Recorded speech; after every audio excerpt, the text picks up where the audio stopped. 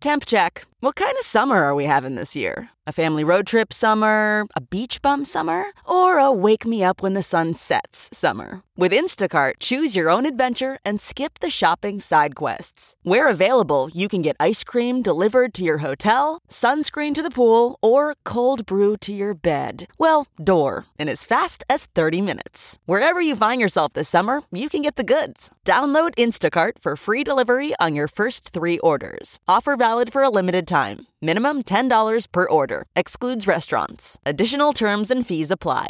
Hello, everybody. I'm Lou Dobbs, and welcome to the Great America Show. Delighted to have you with us today. I have to tell you, I'm getting a kick out of the number of Trump-hating corporate media outlets owned by oligarchs or global corporations that are running almost daily fake poll after fake poll trying to suggest President Trump's weakening in his public approval ratings, that somehow Mr. Trump is suddenly not the man to beat in the Republican Party in 2024. It's, I think, really laughable because they're so obvious about it all.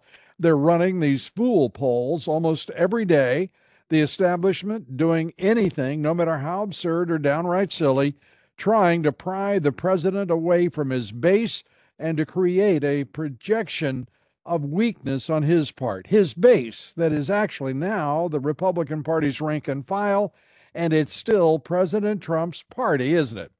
Do the phrases "Make America Great Again" sound familiar to you? How about America First? They certainly do sound familiar to me. By the way, was it Trump who invited Hispanics and blacks into the Republican Party? Or was that Mitt Romney, Paul Ryan, Mitch McConnell, and Karl Rove, cartoon character rhinos who hate the man who did what they couldn't? He won the presidency, and they lost. Trump brought into the party working men and women, minorities, blacks, Hispanics, the very people Romney, Ryan, and Rove ignored, or perhaps just plain didn't want in their corporatist, white shoe, country club Republican Party. Trump's 2016 victory ended that party, and he is today the leader of the new Republican Party that the establishment, the globalists, corporatists, Wall Streeters, woke academics, and elites detest. They're no better, by the way, than Hillary Clinton was, who looked down her snoot at Republicans from all walks of life. She called us all deplorables, remember? We all remember that, and she meant every word of it. And so do the Marxist Dems who run Washington today. And they're still trying to destroy President Donald Trump, not because he's no longer the Republican leader, but because he is the leader. Not because he's weaker, but because he's stronger. He's still the disruptor, and he will win in 2024. The Marxist Dems and Deep State have spent more than 6 years trying to destroy this man with 2 impeachments, plots to subvert and overthrow his presidency, falsify evidence, lie, the FBI and DOJ trying to frame him, to bring him down with now 2 special counsel investigations as well. And like the hyenas they are, these Marxist Dems are still bringing all the power of government they can muster to try to stop him, to destroy him, and us. And that conflict intensely defines the battle for the speakership in the House, that battle raging now between Rhino Kevin McCarthy and Freedom Caucus co-founder Andy Biggs, because the Speaker of the House has been exclusively Rhino Republican-led for all but 6 of the past 22 years in this century. And Trump Republicans are bridling under what they see as Rhino collaboration with the Marxist Dem-directed Democrat Party, a party trying to destroy America, our history, our Constitution, our economy, our faith, our families, and the American way of life. Our guest today is embroiled in that fight, Congressman Bob Good of Virginia. He's a member of the Budget and Education Committees, a strong conservative, supporter of secure borders, a great American. And Congressman Good is among those who support Congressman Andy Biggs for Speaker of the House. Congressman Good, it is great to have you with us. Welcome to the Great America Show. Thank you, Lou. Great to be with you and appreciate you having me. This is some kind of battle that's shaping up on Capitol Hill in your conference. And for the Congress itself, as Kevin McCarthy seeks the speakership How goes the battle? Well, we are resolved to demonstrate the courage necessary to bring true transformational change in the interest of the country, in the interest of the Congress, and in the interest of the Republican Party. I tell my colleagues who are in this battle with me, we will remember for the rest of our lives what we did at this time. And we've got to make historic change. The country is teetering, as you know. There's so many crises that we could point to as the greatest threats to the country. But the point is we can't do what we've always done. As you know, we'll get what we've always got, and the country cannot survive another 2 years of that. And so we're resolving the battle. We are going to deny Kevin McCarthy the speakership. It's just a matter of that recognition being more widespread so we can more publicly vet quality candidates who can get us to 218 that represent the conservative center of the conference. Well, that is absolutely. It warms my heart to hear you say that, and I appreciate your forthrightness and concrete statement that you're going to deny him the speakership. Because I want to read everybody a tweet from the congressman about a week ago. What he tweeted this. What has Kevin McCarthy done over the last 2 years to demonstrate he will challenge the status quo plaguing Washington and fight for the will of the American people as House Speaker? Now, that was over a week ago, and I think you succinctly put forward the proposition that a lot of people, whether they be in the national corporate media, whether they be on Capitol Hill as either Republican or Democrat, that was not succinctly anywhere else, as far as I know, put forward, and I think you hit it right on the head from Jump Street in this collision of forces within the GOP conference itself. What have you seen anything that would change your mind? No, sir. And really, Lou, if Republican members of Congress are honest, they would tell you that not supporting Kevin McCarthy is actually doing the will of the people who elected us. You know, I often will say, I'm not here to do the will of the people who voted against me because I told them what I was going to do and they voted against me. I am here to do the will of the people who voted for me, the promises that I made to them on the things that I would fight for, the things that I would stand for, and how I would cast my votes on their behalf.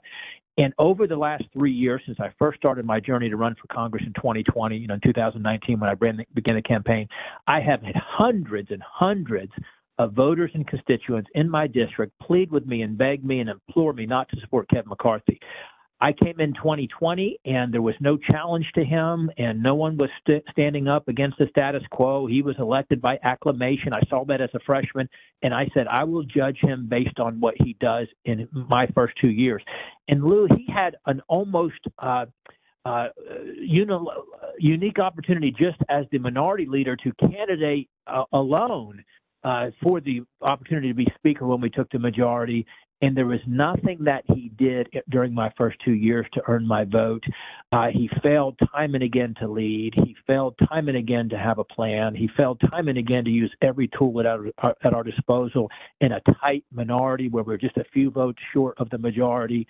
And there's nothing, again, that you can point to say, hey, that's the reason why he should be the leader. And we're in it right now, Lou, as you know. What's going to happen in this lame duck spending fight? Near and dear to your heart. Get this better than anybody, but we're not seeing the demand now. The challenge to McConnell in the Senate that we in the House will provide no votes for this terrible spending package is going to try to get jammed down our throats, and that we're not going to give no bipartisan cover to these weak, feeble senators who want to give them the 60 votes they need. And that if they do this, we will fight them tooth and nail with everything we've got in the majority in 2013 and beyond if they do this to us and do this to the country, most importantly. He's got an opportunity in these 2 weeks to show the fight we haven't seen in 2 years. Well, he does have that opportunity, but instead what we're getting is a sort of an a la carte version of an agenda. Now he is promising, because he sees that you guys your spines are stiffening, and you are really now he understands, I believe, the dimension of the threat you pose to his dreams of the speakership. He's saying that, yes, we'll have subpoenas. We'll subpoena every one of those 51 intelligence veterans who will come before for the House.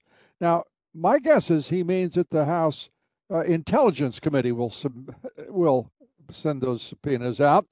And then you will have a congressman chairing that committee that I personally don't believe is quite the right fellow for the job. And I'm talking about Congressman Michael Turner. He's a rhino.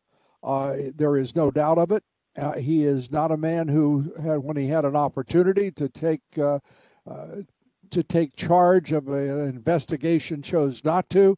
And I'm talking about with the CCP, China. He has disappointed me on numerous occasions. I'd like to get your thinking on that. Well, you're exactly right. And unfortunately, sadly, though, Lou, he is representative of the majority of the chairmen that we will have. In the short run, what this is about, it's not about a person or a personality. But yes, it is about, in the short run, this objective, this battle to get a better speaker for 2013 and 2014 for the next 2 years. But the bigger long-term picture is we're trying to break up the swamp cartel. And we're trying to strike a blow against a system, a Republican system, mind you, that's hostile to conservatives, that's hostile to our base of voters, and it's hostile to the input of regular members, where we can't almost conceive, Lou, that we would have chairmen of our committees that you would say, gosh, those are real fighters. Those are real champions of conservatism. Those are real change agents. You know, Jim Jordan, sadly, is the exception. And there's one or two others that are decent and okay. But really, the majority of the rankers that we have that are in line to become chairman are those who will disappoint you. They have played the game. They have navigated the swamp system. And that's what we're trying to do, is to deal a blow to a system that's frankly hostile to the very things that we all run on and the very things we campaign against when we're asking folks to send us to Washington to battle against the Biden-Schumer-Pelosi agenda. Well, I have to say, I believe that those committee appointments by Kevin McCarthy should automatically disqualify him from being Speaker. There is no way in the world that any Republican, any conservative, you name it, should ever support him. This is a man who is asking to lead rather than leading.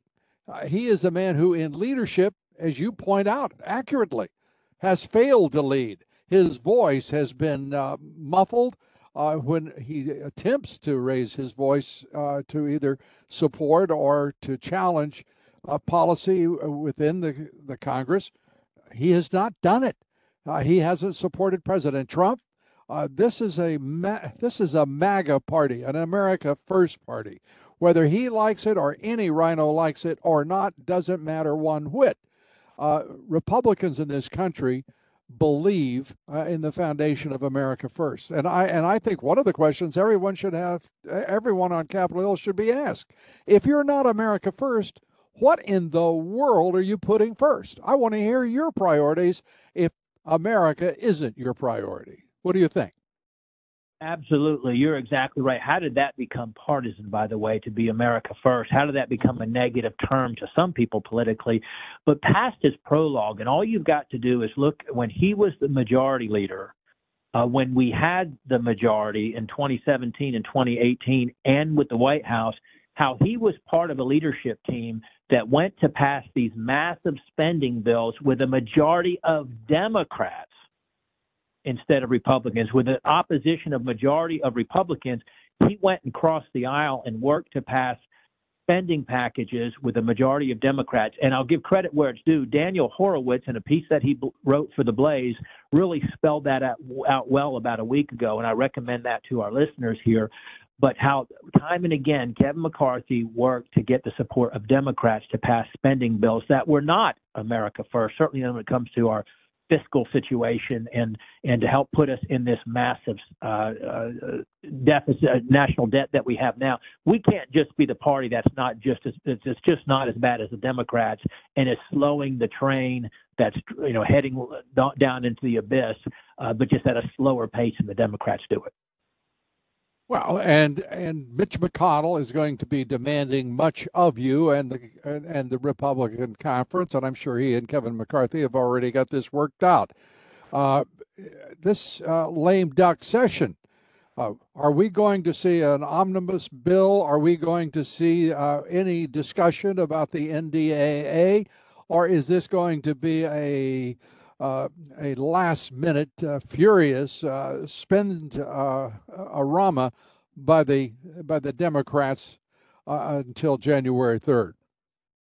Well, definitively, we don't know yet. We're hearing that we're going to be back next week. We're supposed to finish our work this week.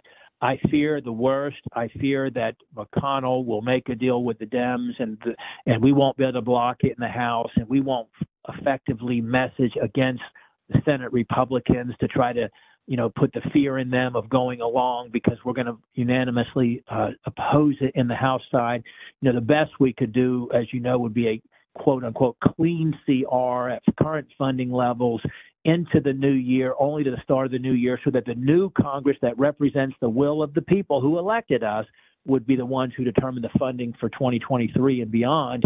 But instead, I fear that we'll get a bad omnibus bill that'll be crammed down our throats. And despite the conservative opposition, we'll pass the House with the Democrats, pass the Senate with Republican support, 12 or 13 Republicans. And it'll be bad for the country, bad for the Republican Party, and bad for the people who elected us to fight for them. Yeah, Mitt Romney has become the poster boy for deceit, duplicity, and divided loyalties, to say the least. What is the party going to do with these rhinos? You notice that the Democrats don't have dinos, but the Republicans have rhinos. Don't you think there should be a quota for both parties, the same number, so they have to contend with the same obstacles and barriers to the will of the people, or maybe just get rid of the rhinos? What do you think?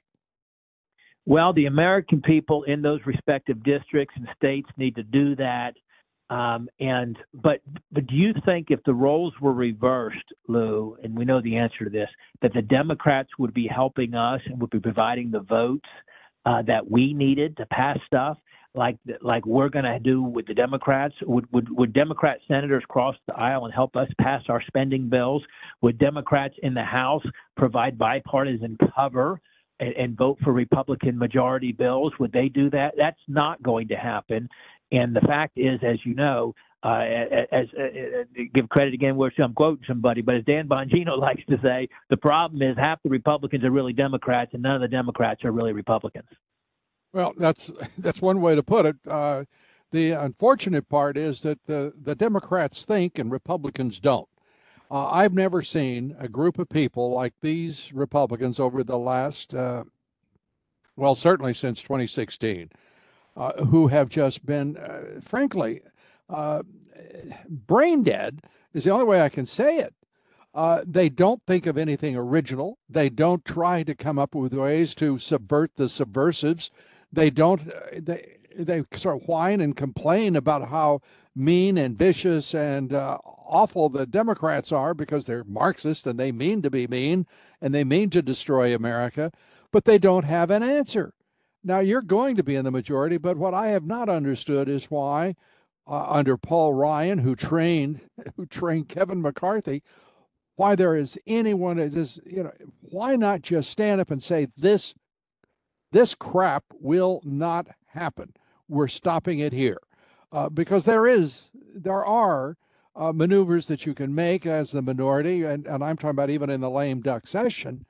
Why not go after Mitch McConnell? What is it exactly that the Republican conference has to lose if they point out to the world what an awful, awful person Mitch McConnell is? And I'm making it personal. He is an awful person. He has campaigned against Republicans as well as denied support to Republicans. This is a man who is attacking his own party. Again, duplicitous, Machiavellian.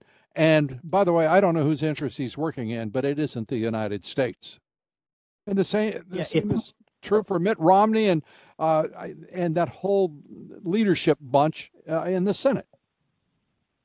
Absolutely. And if we in the House, if we won't fight with every tool at our disposal when we're in the minority and there's no pressure on us, quite frankly, because we can just oppose the Democrats and, and they can pass their stuff anyway, but not if we get the Senate to fight. But what are we going to do in the majority when the pressure is on us to lead and for us to govern and for us to pass legislation and so forth? But you pointed out McConnell, but McCarthy too, similar to what McConnell did in a high-profile basis in the Senate races, McCarthy as well spent millions of dollars this past election cycle in primaries against the will of the voters of respective House districts who wanted conservatives. He spent millions of dollars through Conservative Leadership Fund and other means to try to defeat conservatives in primaries, money that could have been used in the general election to elect more Republicans to the House. And so one of the demands that we're placing on whomever would become Speaker, whoever wants to lead us, whoever, we're trying to post the job here and say, hey, in my position, let's stop interviewing the candidate who we're firing because they failed the job previously as minority leader. Amen. But we're posting to say what we're looking for here as we want to, interview new candidates for the position. One of those is we don't play in primaries. The Republican leadership doesn't spend donor money that's given to the Republican Party and Republican funding mechanisms to put the thumb on the scale in primaries. And McCarthy has admitted that he spent money to try to elect those who would be loyal to him and would vote to support him as Speaker, which I believe is effectively stealing donor money. Yeah, no doubt about it. And there's no one is, I think, under any false impression about McCarthy and why he's raised more money than any other minority leader in history.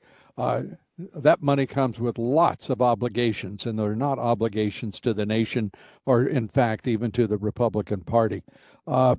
I'd like to get to a couple of those issues, though, within the conference. This is a time, I think, for a revolution within the party. I think it's, as you said, you've got nothing to lose. You really have nothing to lose. And yet there are so many people walking around sort of whispering and with their head down in the conference, Republicans, who are afraid to speak up here. Because they're afraid they're not going to get money if good old Kevin is the speaker. He's not going to dole out any money to them for their campaigns. There's 2 years that we've got to save a republic. And what you all do is, as you well know, is absolutely critical to the future of the country. This cannot be the Republican Party of old. Ronna McDaniel's got to be thrown out of the RNC. Right. Kevin McCarthy has got to step away from the speakership. He's not. He's not. We don't need another Paul Ryan. And Mitch McConnell, we didn't need the first Mitch McConnell. We don't need a continuing minority leader in the Senate of his ilk. Yes, sir. You think about what we're going to need from leadership in the new Congress when we're going to just have the House and the Senate and the White House to be controlled by the Democrats.